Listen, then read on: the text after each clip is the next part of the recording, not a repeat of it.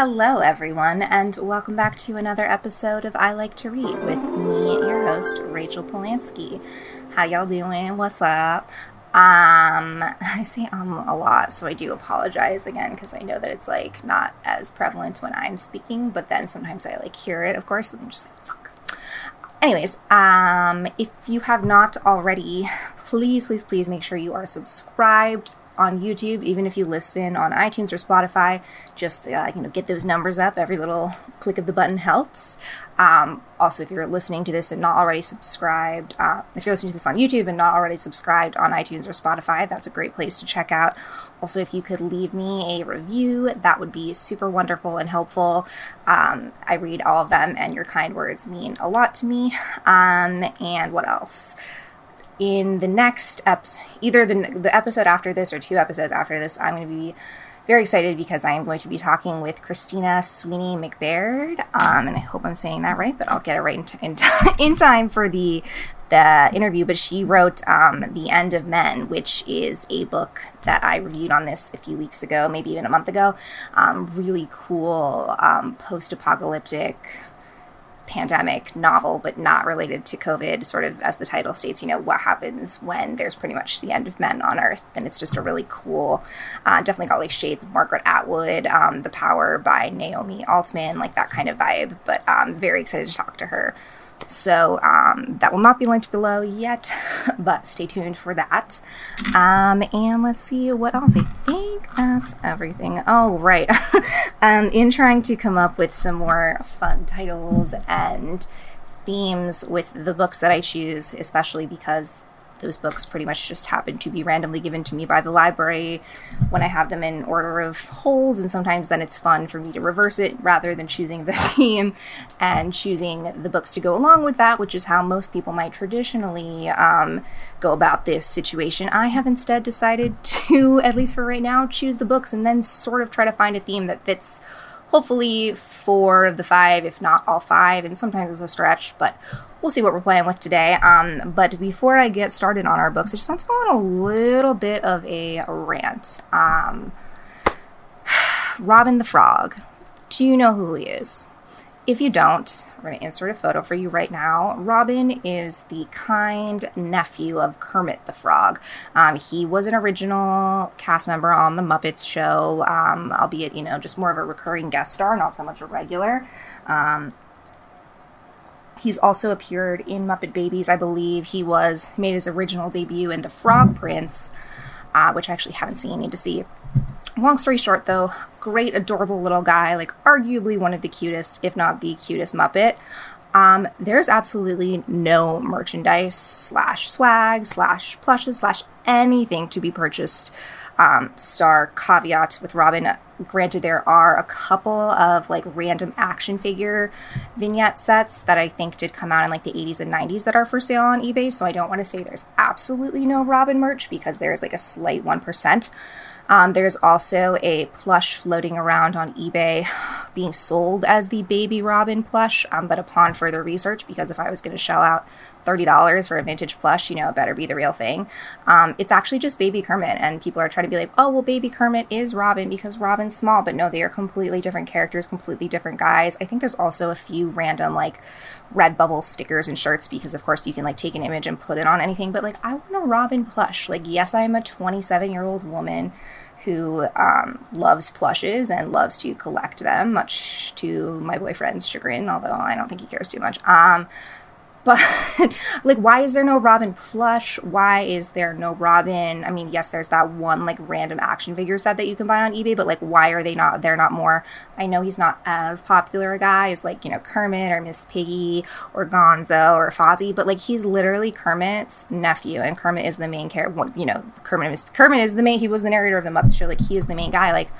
Why is there no merch for his nephew? So, I mean, I know Jim Henson is no longer with us. I don't know what the Muppet Studio is doing right now.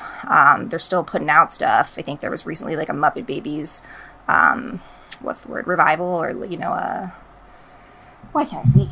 Yeah, a new version of Muppet Babies, but I'm asking, why is there no Robin merch? And I would buy some. I think a lot of Robin fans, maybe he's not the number one flashiest guy out there, but a lot of us who Might be a little slow to warm up, might be a little bit more than the sum of their parts. We kind of want a Robin plush. So if anybody out there has any connections to the Henson, or I guess Disney now owns the Muppet properties, so I'm not like fully sure on how that works, but I know that the Jim Henson Studios still operates separately. Anyways, this is a really long tangent, and, starting over. Sorry, there was a quick, dropped the unplugged microphone, blah, blah, blah. Anyways, this is not a Muppets podcast. This is just a Rachel reaching out to the universe and trying to manifest Robin the Frog from the Muppets plush and or other sort of fun merchandise beyond just like a screenshot that you can take of him and like get on a sticker, because that doesn't really count as merch.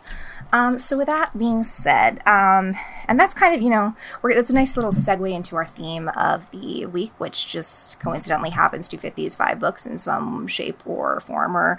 But there's a muddled relationship between not only Kermit and Robin, clearly, because Kermit gets all the shine and star, and Robin's shy and just like wants a little bit of the spotlight and attention, but like, at least according to the consumer world, still doesn't have it. The relationships in each of these books are complicated and muddled, and I know that like complicated relationships is obviously a little more broad, but I specifically thought of muddled because in all of these instances there is a relationship. Sometimes that's romantic, sometimes that's just a friendship or colleague-based relationship, but either way, the way that the one person is interpreting the relationship is very different than how the other person is viewing the relationship, and because we only get to really see the perspective of one character in most of these situations, it's muddled on their end, and their expectations of what they thought the relationship was, at least to start, are very different than what it's like at the end. And so without further ado, we will get started on this week's 5 books. How many times can I say this week's 5 books in one episode? Who knows? Anyways, the first one we have is The Kingdoms by Natasha Pulley. So this one is one of those ones that started out and I was not super drawn into it. So when you first start out, if you're like, this is kind of weird and slow, but also like a lot's going on, but nothing is really sticking, promise you it gets better. Just kind of muddle through speaking of muddled relationships, muddle through just like the first like 20 pages, and I think it really starts to pick up from there. Our main character is named Joe Tournier, and he wakes up in this like weird England that is owned by the French, that's owned by the French, and so it's already clear that like he's waking up in this universe where something is a little bit off, and he has amnesia, so he doesn't really know much about himself. What he is experiencing in the real world is not exactly lining up with what like his vague memories are, but he's also not sure if that's from the amnesia. So he then sort of has to travel throughout time, because, spoiler alert, the reason he has amnesia is not only can he travel through time, but the time is also dimensions. So it's a little bit confusing in terms of that aspect of the world building, because it's definitely not like a science fiction novel, even though it has those elements. It's definitely a lot more like fantasy, alternative history, though there is that time traveling aspect. So Joe's, his quest is to find this mysterious M who wrote him a love letter, and he then spends the rest of the novel trying to find this mysterious M. The search then leads him to go to Scotland and join the Navy, and there's a whole bit with a lighthouse. So there's a lot of different places that Joe goes.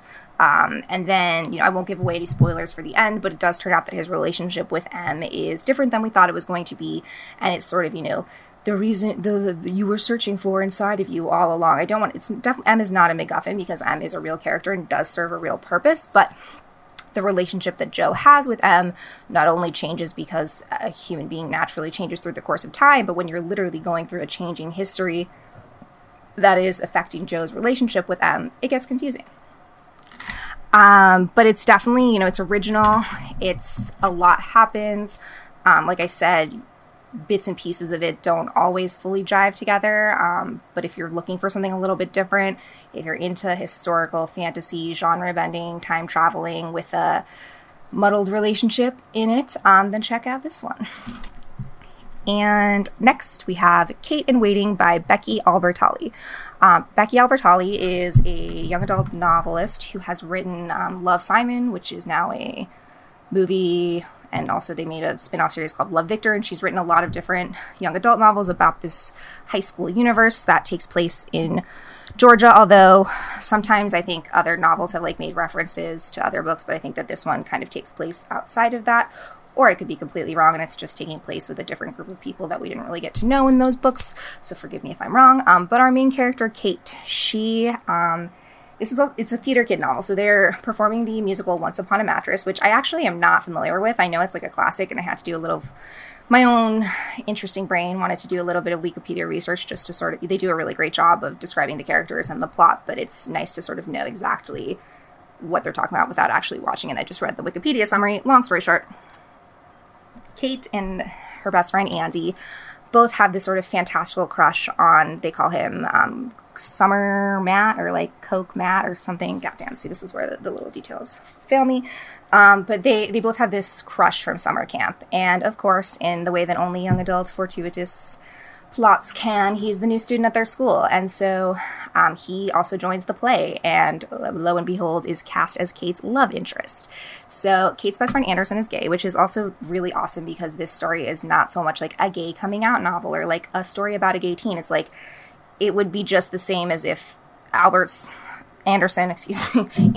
were a girl and these were two girls going after the same guy. Just because he's gay doesn't necessarily change anything.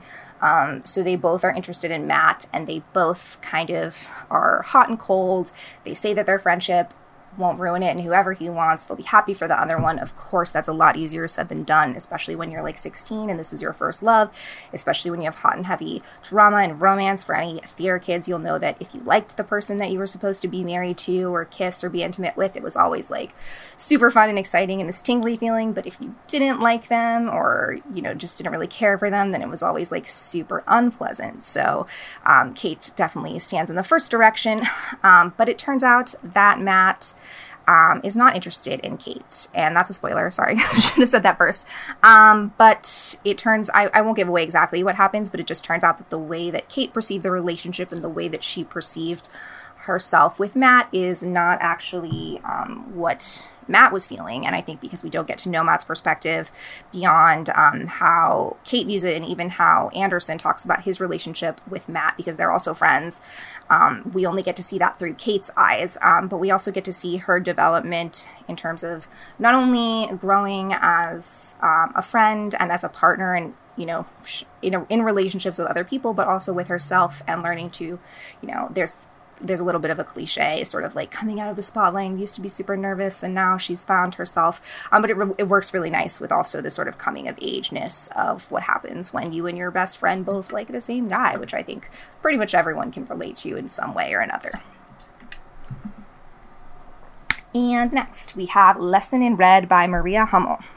So I actually had no idea that Maria Hummel is a professor at University of Vermont, which is my my alma mater. But I think, I could be totally wrong on this, but I do think that she started her teaching at least after 2016, because while I was not an English major, I did take a couple of English classes and I was somewhat familiar with the English department, and her name is not striking a bell completely.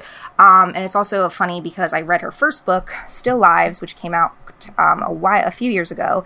So Lesson in Red is definitely a companion novel. You don't have to have read Still Lives to enjoy it, but it does directly follow the aftermath of the events that happen in Still Lives. So if you're interested in Maria Hummel and her style, definitely check out Still Lives before you read Lesson in Red. But I'll try to avoid huge spoilers again. Sometimes I give away the spoilers. I don't know why today I'm feeling a little spoiler free, or at least try, because the relationships are muddled. I want to talk about why they're muddled, but I don't necessarily want to talk about like the aftermath and what happens with the muddling, because with muddlement, somehow you got to get to the clear somehow. So Lesson in Red, we follow our main character, Maggie, who is fresh off of a disastrous time at an art gallery in Los Angeles. She sort of fled the city, and actually ends up back in Vermont, which is where we meet her again. So I think also I'm partially, drawn to this novel because of my own personal connection to Los Angeles, not so much the art scene, which is really, picked apart and navigated deftly in this novel. So Maria clearly has experience with that. That combined with this sort of beginning in Vermont and wanting to flee there. I left Vermont to come to Los Angeles versus like fleeing LA to go to Vermont. But either way, it was nice to see both parts of two of the three parts, because I still got Boston. It was nice to see both of those represented. And so this is definitely a little bit more of a thriller, but also Maggie navigating her relationship herself, and also her relationship to different women in this novel, because the way that she sort of navigates herself as a journalist, I say women specifically because while they're all also men, and I don't necessarily mean in a romantic way either, but the professional relationships and the professional boundaries she has are definitely in the gray area, and they're definitely, she uses some unconventional methods to figure out, ultimately this is a story about a young girl who died. Was it suicide? Was it an art installation? Was it an accident? Was she murdered? You'll have to read this one to find out. Dun, dun, dun. Next, we have Long Division by Kisi Lehman. So this book actually came out in like 2013 or 2014, and it was recently republished. So I read the republished version, and I think that's because Kisi Lehman, this was his first novel, but he became super, popular in the literary scene. At least popped up on my radar when he published his memoir Heavy, which came out I think a few years ago. So he was a name that's been on my radar. I think I've also read a collection of his essays or short stories. But Long Division is described as a Twain-esque exploration of celebrity, authorship, violence, religion, and coming of age in post-Katrina Mississippi. So we have our main character, City. And City is a complicated young man because not only is he growing up like as this set in a post-Katrina world where things are kind of similar to our world, but Lehman is really great at creating this also sort of like surreal, slightly removed from our world, especially in the way that he uses his racial commentary, and then also the way that he uses time travel, because spoiler alert, City time travels back to 1985 through the help of a book called Long Division. There he meets a young woman who he thinks is just a friend and believes that he has just grown up his entire life with her as just a friend, until he finds out some information related to a missing girl in 2013, which is the time period that this takes place. He finds out some information that completely changes what he thought his relationship with this young girl was. And so they also encounter the Klan when they go back to the 60s. So there's a lot of different time traveling components here. And I know that kind of sounds like crazy and messy, but it really works because we're specifically focused on these young individuals and not so much like the butterfly effect. And if they happen to see one person and talk to them, is that going to change history? Yes, but they also kind of already know what's going to happen. So it's like, are these decisions fated for them? Are they doing this overarching loop? City is a really fascinating character as a young Black adult who struggles with his racial identity while also struggling, with how to present himself to his inner self versus his outer self and his family, especially when he is used to living in sort of a more city environment and then goes back to visit his grandmother in the more country environment, which is where the majority of the novel takes place. It is just it's a cool novel about the different selves that we can have, and the way that adventure can open up different stories and different avenues and the different paths that we can take. So there's definitely a fantastical element to this, while there is some heavier racial, and like I said, I did mention the Klan, there is a little, it's definitely not light, but it's definitely could be a lot darker. Similar in vein to the the novel that I'm going to talk about next. Last but certainly not least, we have The Other Black Girl by Zakiya Dalila Harris. So this was on my radar. This was on my radar for a very long time, and I just got it from the library, and I think it actually just came out, so I'm excited to have read it.